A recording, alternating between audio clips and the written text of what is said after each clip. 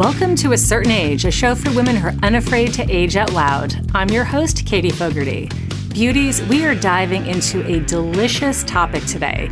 We are exploring the art, science, and wonder of female friendships, and we're doing it with one of the most thoughtful voices in the online space. Laura Tremaine is a writer, podcaster, and the host of the podcast, 10 Things to Tell You. Her latest book is The Life Council, 10 Friends Every Woman Needs. Laura grew up in Oklahoma and moved to Los Angeles sight unseen when she was 22 to work in film and TV production at MTV, VH1, Fox, and Paramount Pictures before pursuing writing full-time. She has been sharing her life online for a decade plus. She writes about friendship, anxiety, motherhood, and marriage. Her writing and work explore ways women can more deeply connect with others to create rich, life-enhancing relationships as they transform from one era of life into another. This is a theme that is near and dear to the spirit of A Certain Age podcast. I am so excited for this conversation. Welcome, Laura. Thank you for having me. I'm so happy to be here to talk about this. Well, this is such a treat because I've been following you online, and I am so thrilled to be connecting sort of in person over a mic. And one of the reasons why I reached out to you when I saw that you published The Life Council was because when I thought to myself, 10 friends every woman needs, this is so resonant to me. It really spoke to me because I'm a massive believer in the power of friendships. I would love to just start with some stage setting. What made you sit down and write The Life Council? Well, first of all, I'm glad that subtitle didn't scare you because some people see 10 friends every woman needs, and then they're like, nope, I already feel like I don't have 10 friends. I don't even want to open this book because that concept is so scary.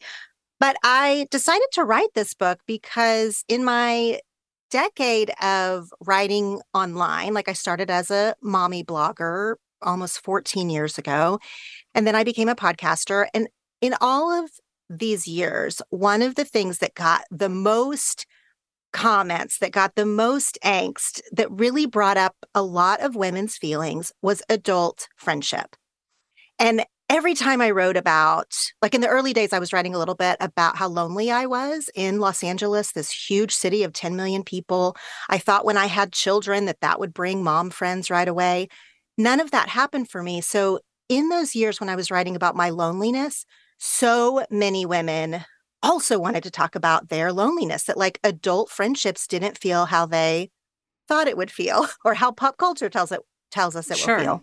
Yeah, that's so interesting. We're definitely going to dive into the ways that we can make and sort of keep and nurture relationships later in life because, in the beginning of our days, it's really easy. Your friend is somebody that you're sitting next to in the lunchroom or that your elementary school teacher seats you next to. But it gets a little bit harder. I definitely want to explore that. But I also want to have like maybe one more stage setting question because something that you said in your book also really grabbed me. You say, quote, outside of my immediate family, my friendships are my most important relationships and giving them so much priority for filling me up in ways that marriage, motherhood, and my career couldn't.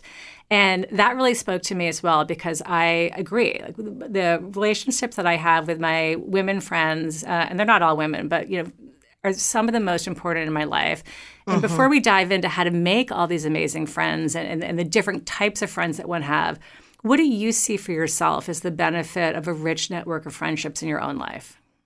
Well, for me, I feel like I can get so mired in the duty of life. So being a mother, pursuing a career, working on my marriage. And there's all these resources for how we can do better at all of those things, right? Parenthood, career, marriage. And friendship is supposed to be a given. But for me, friendship is the fun of my life. It is like the flavor of my life. And of course, I love my family and I love being a mother and everything. But friendship to me is a totally different flavor that brings me a lot of life. It provides like adventure. It brings out parts of my personality that are not present in my family roles. I can feel like a much younger version of myself. I can feel like the original version of myself when I am with friends. And for me, if I go too much time, like in those lonely years, like I was mentioning, if I go through a time like that where I'm not surrounded by friends, where I don't have like nights out or weekends away or just a coffee together, I start to get less and less myself. I start to move away from who I truly am. It can lead to depression in people very often. It can make us feel like we're on the wrong path. It can really lead to some discontent if we don't have companionship that doesn't have all these other obligations tied to it, like our family or our career. Yeah, absolutely. I love how you sort of describe yourself. Like friendship lets you access the OG Laura, like yes. who you were and who you still are. But that sometimes gets sublimated by all the, I don't want to use the word demands. I mean, I guess for motherhood, we can use the word demands. But, these other sort of priorities in our lives that where we're kind of in partnership with a spouse or a romantic partner, we're in partnership with our kids as sort of a mother-child relationship, and friendship allows us to be ourselves. One of the things I thought was so fascinating about this book, and again, I want to echo what you said, don't be scared. You don't have to come up with like 10 best friends. That's not what this book is about. But you really look at the different types of friendships that you've identified. Some of them you called the daily duty friend. That's somebody who you're doing day-to-day life with. The old friend, that's pretty self-explanatory. The empty chair, the new friend, the business bestie. It was really fascinating to think about my own friendships in relation to these different categories. We're going to explore a couple of them during this conversation, but I know that you also start off with sort of 5 friendship philosophies that sort of inform how you interact with each one of these different types of friends. What are those 5 friendship philosophies and how do they work? Because I thought this was really interesting. So I came up with these 5 friendship philosophies when I was trying to sort of take a look at my own friendships and why some things were working and why they weren't. I encourage everyone, if you're reading this book or even just listening, to come up with your own friendship philosophies. Like these are mine, and I hope that they like inspire people, but they're not, like I'm not a researcher. Like this is not prescriptive. The first one is friendship is a to-do. So for me, friendship is on my to-do list, just like work tasks are on my to-do list. Like if I do not make a meaningful effort at connection with someone, I will go months and not talk, like easily. Number 2 is just go. So we should err on the side of going and instead of not going. I think the pandemic put a lot of us in this mindset of like, I'm going to not go to this or that, or the self-care movement, which is so beneficial. It really is. But it puts us in a mindset of, I'm going to err on the side of not going to a fun thing or to support a friend or to, an invitation that I got. We have culturally changed to not going. And I really think a friendship philosophy should be, we should err on the side of going, always. Number 3, this one's a little controversial, is like every selfie. So this is literal and also metaphorical, but like literally, we get in these weird spaces on social media where we do not want to like people's selfies. We do not want to encourage them. We feel snarky. There's all these weird tangles that we have that come from online. And it really does actually seep into our real life relationships. How a person posts maybe affects how we see them in real life. I'm encouraging people to just take a week and just like every selfie that comes through your feed instead of having all the feelings that you have around it. And I write a lot more about that, but that's sort of the basic of it. Number 4 is believe the best. So it's really important to me that we believe the best of one another. We start from this place, like if we get our feelings hurt, if we feel like someone has left us out or said something a little snarky or something, that we believe the best in our friends. And we do this, one, because it makes our relationships better to start from that place, but also because we need them to believe the best in us. Because we are also going to hurt someone's feelings or accidentally leave someone out or drop the ball. And so if you come from this place relationally of believing the best about one another, then you're not like defensive or making assumptions. And then number 5 is the one that people always raise their eyebrows at. Number 5 is your spouse is not your best friend. And I'll just leave that there. Okay. Well, no, good, because we're going to come back to that. Believe me, I've got that on my list of questions. I think these are, first of all, yes, everyone can have their own, 5 philosophies around friendship, but I think you offer a pretty good starting point. I really, clicked with a lot of what you had to say. When I read the thing about like every selfie, I immediately thought of my friend Michelle Ma, who is the first person to like any kind of post that I do for this podcast on Instagram. And believe me, I feel like so loved and supported when she does does that. So Mm-hmm. it's such a small thing, and the second person to do it is my husband. And sometimes I joke, like, he and Dave, my audio engineer, are like my two male listeners. And Mike would be like, that was a great show. And I'm like, it was on vaginal estrogen. What in God's name did you get out of it? But it does. It feels so good when people take time to just kind of like and comment and share on what you're putting forth into the world, whether it be a selfie or even if a selfie is a metaphor for something else. So I love that. And the believe the best is something that we should use sort of beyond friendship. So we should just use that for all of our human interactions, particularly at the phase of life that we're in today. I so agree with all of this. Laura, we're heading into a quick break, but when we come back, I want to pick up these sort of 5 friendship philosophies and talk about what we addressed at the top of the show, how so many women are dying to make new friends and new midlife connections, but feel that it's hard. We'll be back after this break. Laura, we're back. When we headed into the break, we talked about the sort of joys and challenges of making and nurturing new friends in midlife. And I think, when we look at all the categories of friends that you outline in the book, some of them, like the old friend, we understand on an instinctual level, right? We know what it means to have an old friend and nurture that friendship. But I hear from listeners, as you hear from people who interact with you on social, making new friends in midlife can feel hard. And we do not need to spend more than 5 minutes online to bump up against articles about the epidemic of loneliness in America. What is your thinking on how people make and nurture new friends in midlife? Well, first of all, I really champion the idea of a new friend. I think that old friends get all the glory because, of course, they do. But new friends can be such a special part of your life because they are meeting you wherever you are in this midlife stage. And most of us have fought really hard to become whoever we are in midlife. And they like you as that person. So letting a new friend really be special instead of like a drudgery or awkward or all these different ways we can think of a new friend is kind of a mindset shift that I think is important.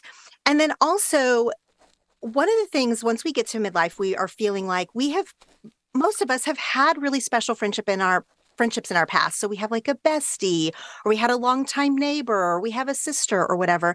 So when we make new friends, the standard is really high. The bar is really high for this type of close friendship that we want to have with new friends. And I'm kind of asking all of us to maybe lower the bar a little bit in a healthy way. Because you might not have like a soul deep connection with a new friend now or ever.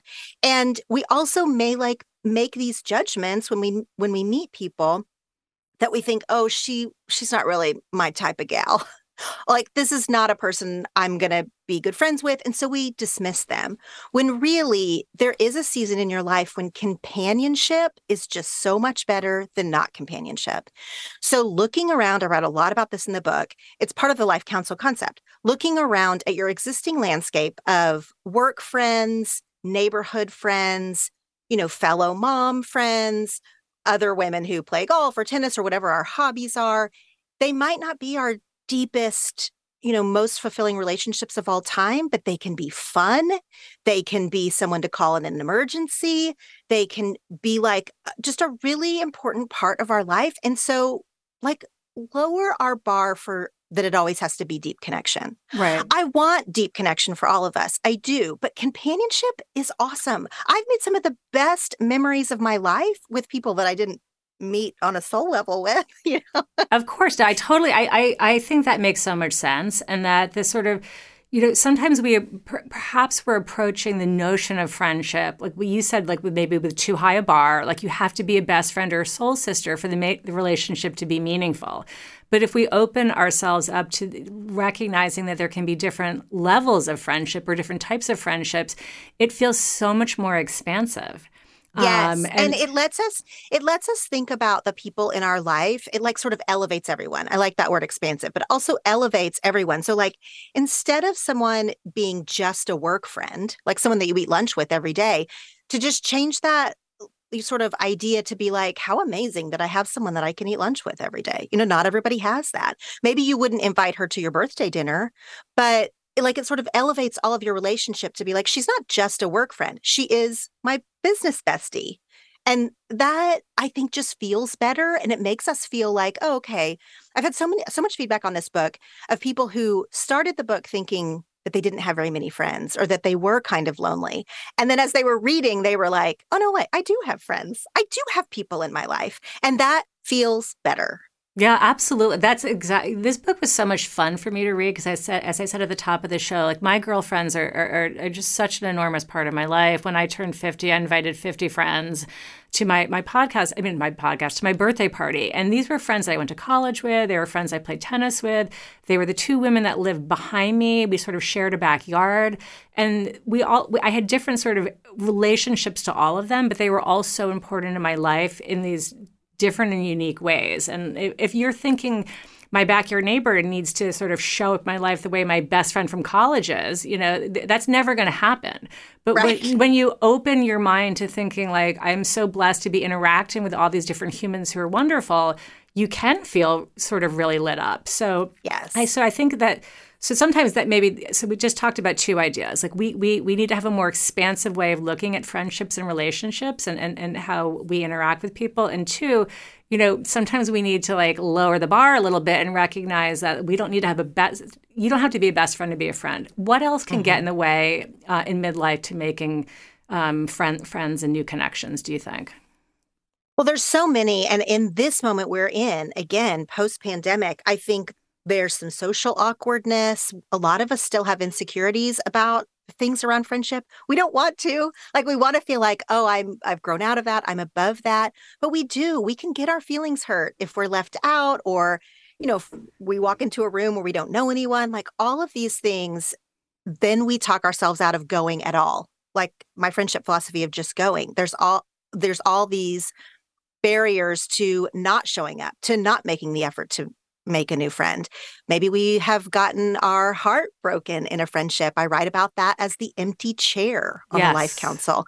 So many of us have gone through that kind of pain of a friendship ending. And so we don't want to extend ourselves out into new friendships. It's very much like our relationship, like a romantic relationship patterns, where after a heartbreak, you're sort of hesitant to get back in. This happens in friendship too. And that's such a great segue. So let's talk about the empty chair, because this was sort of an interesting chapter to me. So the empty chair is really like a double-sided coin, right? Like sometimes we let go of friendships that we've outgrown or that no longer serve us, or that we move and we just let it sort of die on the vine. And sometimes we are the one that are, that's being dumped. And, yep. One aspect might be more painful than the other, but the end of any kind of relationship, comes with some sort of sorrow, comes with letting go. Walk us through your thinking about what goes on in this chapter and share the notion of the empty chair with our listeners. So when I started writing a book about friendship, it was actually one of the most important chapters that I knew I wanted to write, was this notion of an empty chair, which is addressing friendship breakups. Because again, in my years of talking about this topic online, friendship, it always comes up that someone had a rift or a friendship end with like someone they really cared about, and that it was still painful for them. I've had so many women tell me that their friendship breakups were as painful as their divorces, but culture does not give like any kind of credence to that. Like if you go through a friendship breakup, people are just like, well, okay. People just sort of shrug their shoulders at it. And it is actually really a pain point for a lot of women. And I've gone through it myself and really, really struggled in the wake of a dear friendship ending. So I wanted on the Life Council, as I'm talking about all these wonderful friends we can have, to acknowledge that friendships do end. And you're not the only one. You're not the only one that got dumped, or you're not the only one that had to make a painful choice. And if it took you a long time to get over it, you're not the only one there either. So I wanted to acknowledge that as a seat on the Life Council. But then the other side of that coin is that I wanted to make sure that as we are stacking our Life Councils or just looking around at our own lives, that we are leaving an empty chair available for someone new to come into our life. So another thing that I hear from women is that, friendship is too exhausting. Their plate is already full. They already have their bestie. They don't need any more friends. And I guess if that's the decision that you're going to make, fine. But I think when we stay open-hearted to letting new people come into our life to fill these chairs on our Life Council, we are going to live a more fulfilling and interesting relational life. And so the empty chair represents the friendships that are no longer there, and like a leave the light on for you kind of idea that someone could come and occupy that space. It's both an ending and a beginning. It's such a great metaphor, and I love this notion of open-heartedness and having this open chair. My daughter used to attend and then worked at a summer camp for a number of years. It's called Camp Chimney Corners, and that's 3 C's if you're paying attention. And they use that in their logo, and they always talk about the fact that the philosophy of the camp is an open circle. Everyone is welcome. And this sort of a notion of like looking at your friendships, I think you use in the book the symbol of a horseshoe, right? Yeah. Where it's not a closed circle. Like there's an openness to this. And I think in midlife, we do need to remain open-hearted to new friendships. We need to remain open to new experiences in order to have this be a really rich period of life. That's what I've learned. I have met so many people in the midlife community since launching this podcast 3 years ago. I have moved some of these relationships from, podcast bikes or sort of midlife conferences to, friendships where we're getting together for lunch or we've gone on retreats together. And it's been such an unexpected and beautiful outcome of launching a podcast. So actually, this was the question I did want to ask you. So maybe we'll sort of move into it now since I brought it up. I mean, you are an expert in online community building. You mentioned that you were sort of an OG mom blogger. You've been doing it for 14 years. You've changed your content into podcasting. This is your second book. You've got a big Instagram following and a sort of a private, I think, Facebook space. Let's talk a little bit about creating and nurturing these sort of online friendships. Do you think different rules apply than in real life? Do you ever keep some of these relationships solely online? Or is there an opportunity, do you think, to bring them into your sort of day-to-day? Yes, both. I have done both, and they've sort of filled different needs. So years and years ago, when I had like a baby on my lap, online friendships were the best I could do in the moment. Like I couldn't meet up. I couldn't travel to a conference or a retreat. Like I was friends online and I was online all day, every day it felt like. And so those women were meeting a connection need for me that I am so grateful for. There is nothing lame about having an online community that is really fulfilling to you, that brings you joy, that lets you geek out on, whatever the thing is that's brought you together in that online space. It can really be like a great part of your life. And so I never want to like poo-poo it. I do think that sometimes those friendships are taken offline or led to in-person meetings, and that can be like a really deep connection because you started from some kind of place wherever you gathered, whatever brought you together online. And then now when it transcends that, then you sort of have both, right? And I've done both and see the value to both. Now, I think it just sort of matters like what your personality is or what your stage of life is. Like I said, if you're really busy, then online is a great way to still foster connection. I don't think that is fake or inauthentic. I think all of us know that there is something different to an in-person connection. So if it leads to that, but I always encourage women that don't feel like if all you have are online friends, that means you're a bad friend or that means you can't make friends in real life. It might just be a season, and it's a way to use the internet in a good side of the internet. Like it is, technology can provide a helpful tool in our loneliness that, past generations didn't have. So let's go ahead and use that tool. Yeah, absolutely. I love that. I try to have a virtual coffee at least once or twice a week with people that I just probably wouldn't be able to get to spend in real life time with. We're either in different cities or in different time zones, or even if we're in the same town, sometimes it's still just hard given what's going on with everyone's lives. So I love connecting with people virtually, and I love the community that I've built around this podcast. I really feel like it's been so joyful and it's been so unexpected, and I love what you shared on this. Let's switch gears and go back to your 5 friendship philosophy number 5, where you share in the book and that you just shared with our listeners that your husband is not your best friend, and this applies to whatever partner that a listener might be sort of paired up with. I would love for you to expand a little bit on this thinking. Well, the idea of marrying your best friend, I married my best friend, that is such a modern and new idea. This is not like what marriage has always traditionally been. I know why we say that. It feels romantic, and it is another way for us to say how important that person is to us, like that we feel deeply connected and all of that. My husband is the most important person in my life. He is my first call, my last call, but he's my husband. He's not my best friend. So there's a lot of layers to it here. One is he is a wildly different personality than I do. He's also male. So I am, which matters in this part of the conversation. But I get something totally different out of conversations with my girlfriends.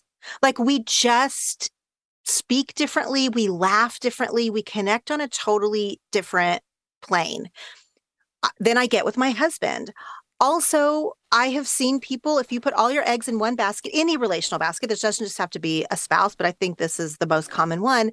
And then that relationship ends. You know what you need to hold you up through that is your girlfriends, Yes. is your friends. Life can change. Life can be tragic. There's a lot going on there that I don't want people to put all of their like relational capital, like all of their effort and, you know, every inside joke and all those things into one relationship. And it's not a very popular thing to say. It is very popular to say you are married to your best friend. But to me, it's more honoring to be like, no, he's not my best friend. He's my husband. That is already a place of honor. Yes.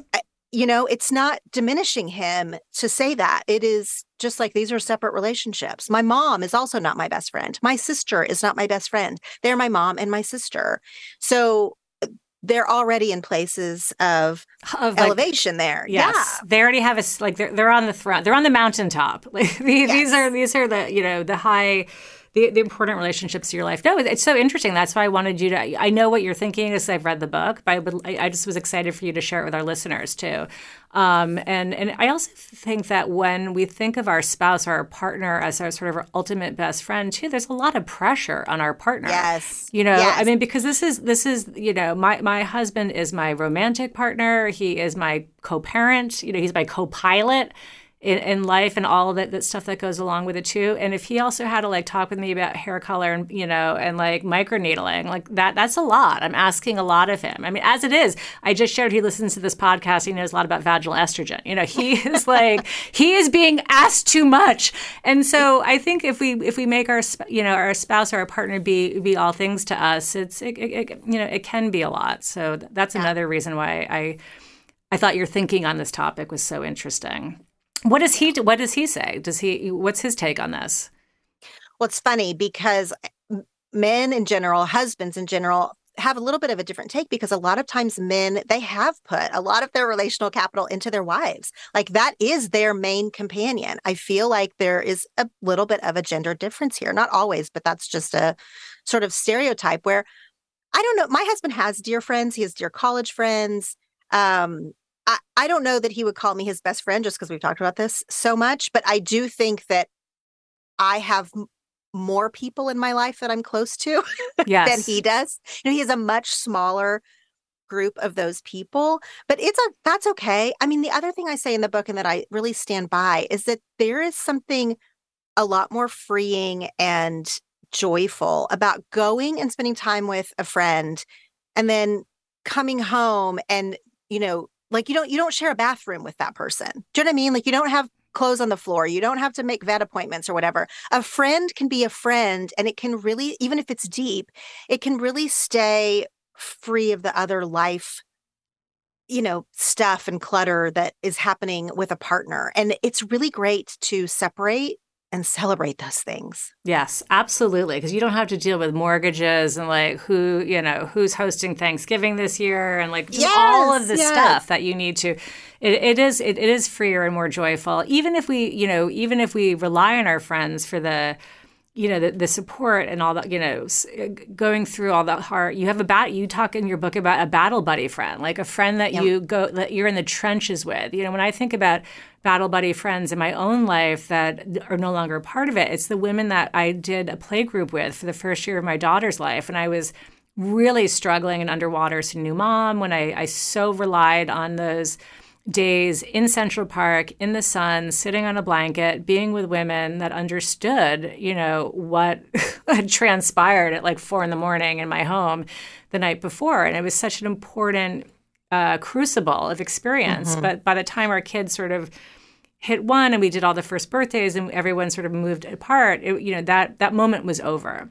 So yeah. And I write about the battle buddy, and I say this about all of the friends, but this really applies to the battle buddy, someone that you have gone through a battle with, whether it's, early childhood days like yours or a hard work situation, perhaps a shared diagnosis, something really hard. When you have gone through a battle with a friend, and thank goodness that you had one another because, no one else understood what you were going through type of relationship. But sometimes what starts to get sticky is if the battle ends, then we keep trying to make that friend or that person fit into other parts of our life, and it doesn't always work. So one of the things that I talk about in all of these friendships is you can just let that friendship live where it is. Like your business bestie, your battle buddy, they do not have to be, part of your life for 20 years after the thing that brought you together is over. You can let them live where it is. That might not always be true, but it is a freedom if you need that to be true, to be like, look, this just didn't transcend that time of my life or that situation. And just be grateful for that you had each other and that you've also gone your separate ways with no hard feelings or just have let it fade out. And I think that really applies to the battle buddy, because when I've talked to women who have battle buddy friends, most of us do, sometimes they feel guilty if they exit the battle and the other person is still in the battle. Like, this is actually a specific type of friend. And there'll be more and more of these in midlife and beyond, right? That we feel like we aren't exactly sure how to navigate some of these friendships. And so I do want to offer mostly freedom in the book around that. You can just let a friend live in its lane. And that's all. Yeah. The book is full of so many wonderful prompts. One of the notions that really leapt off the page to me is how we approach friendships in our own lives is something that we model and share with our children. And this was something that I actually said in a toast at my 50th birthday when my mother was there. And I said, the reason why there are 50 women on my sunny patio having lunch with me is because my mother prioritized friendships.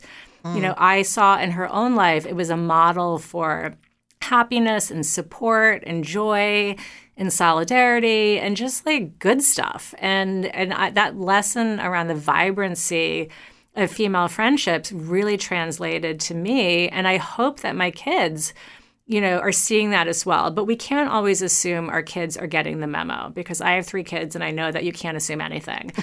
So I'm just wondering, can you share with our listeners, what are some of the proactive ways that you've identified that we might want to think about sharing with our own children to help them learn how to prioritize friendships as the wonderful gifts that they can be? Well, I have a 14-year-old and a 12-year-old right now. So we are in the thick of friendship stuff. Yes. Now, I did not have that model that you did in my mom. My mom is most comfortable being alone. So she didn't have a rich life of female friendship that I learned from. In fact, I've often wondered if that's why I've really taken on this topic, is because I've had to sort of create it for myself. With my daughter, she's the one who's 14, even just last night, we were sort of talking about some friendship etiquette, especially over texting. Someone had issued an invitation over text, and it was like, do I reply now? Do I wait till other people reply? And we really had to talk through, and it was actually a frustrating conversation, I think, for both of us on like online teenage friendship etiquette. I also try to model, like you described you had, friendship prioritization for her. So like if I am going on a friend retreat, weekend, whatever, it means I miss her volleyball game, I will explain to her like, yeah, that's a choice I made. I do this once a year with my friends. I love it. It matters to me. Everything else is, second tier that weekend. And I have those conversations constantly and sort of point out to her why this is important. And we talk about it all the time. And, 14, we're ripe for friendship conversations. Absolutely. I remember my daughter is now 23, and I remember the teen years. It's really hard. But I love that you flag for her that it's important and that you share that sort of verbally, because it's, it gives her permission in her future life to do the same, to say that I really, friendships are something that I cherish, and we need to make time for things that are important to us so that she can be, her OG self, just like you need to return to being OG Laura. And I definitely need to be Katie and not mom, a lot of the times. So I think anyone listening to this show can connect with that. Laura, we're nearing the end of our time together, but before we move into the speed round, I want to ask you a question that I ask a lot of guests, but not all. Do you think you could have undertaken this project when you were younger? Could you have written Life Counsel when you're older, and when you're younger, rather? And what role, if any, did aging play in your ability to step back and sort of assess and codify your thinking on friendship? I mean, I think I could have written about the concept when I was younger, but I couldn't have filled it out in the way that I can, having written it in my 40s. So, I went through those lonely years. I've always had a full slate of friends. I grew up in a really small town, which affected the way that I thought about friendship. We didn't even talk about that, but that's true. I did like sorority life and summer camp life. And I had these things in my life that let me have a lot of different types of women around me, girls or women around me, so that when I hit those lonely years, it was really a rude awakening. So I think I could have written about the Life Counsel as a concept, which is also why I think this book is great for even 20-somethings, or as a gift for younger people, as a way to think about like the big picture of their friendships in their life. But I'll tell you the hugest like sort of thing that makes a difference in me having written this book in my 40s versus in my 20s or 30s is that I have definitely had more ups and downs in my relationships. Like, obviously, just the experience of time means that like I've gone through friendship breakups. I've gone through more friends fading away. I've gone through more simply seasons of life to sort of understand that it's healthy for friendships to change or for friends to come and go. And I feel like more confident in what I'm saying about relationships in my 40s than I ever have. And I think that in my 50s, of course, I will feel even more experienced. I mean, that's the hope, right? I was saying the other day to someone, my first book, which is called Share Your Stuff, I'll Go First, and it's quite a different book, but I definitely am glad I didn't write that book, my first book, 10 years ago, because I tell a lot of my life stories in that book.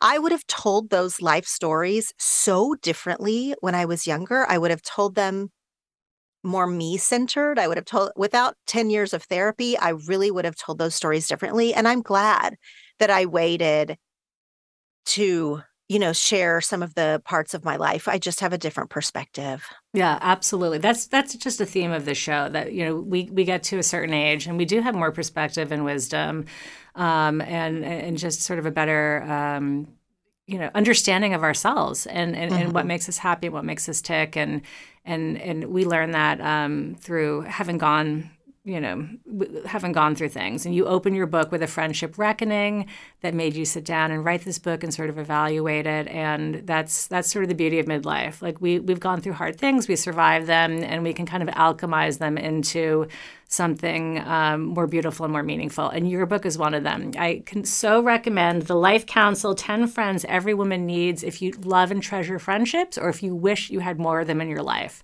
So let's move on to our speed round. This is the last thing we do before we close. And it's just, 1 to 2 word answers or yes and no. Are you ready? Okay. I'm ready. Okay. Writing The Life Counsel was? Fun. Should I say more? Can I say a few more words? Yes, go. It felt so good to honor these women in my life, actually. And I did not anticipate that piece of it, that it is really fun to honor the people in your life in book form. It was so beautiful. I so enjoyed this book. Okay, we talked about the 5 friendship philosophies, but what's your number 1 friendship value if you had to choose? It would be believe the best. Nice. I think we have to start from there instead of starting from any other place of assuming the worst. Nice.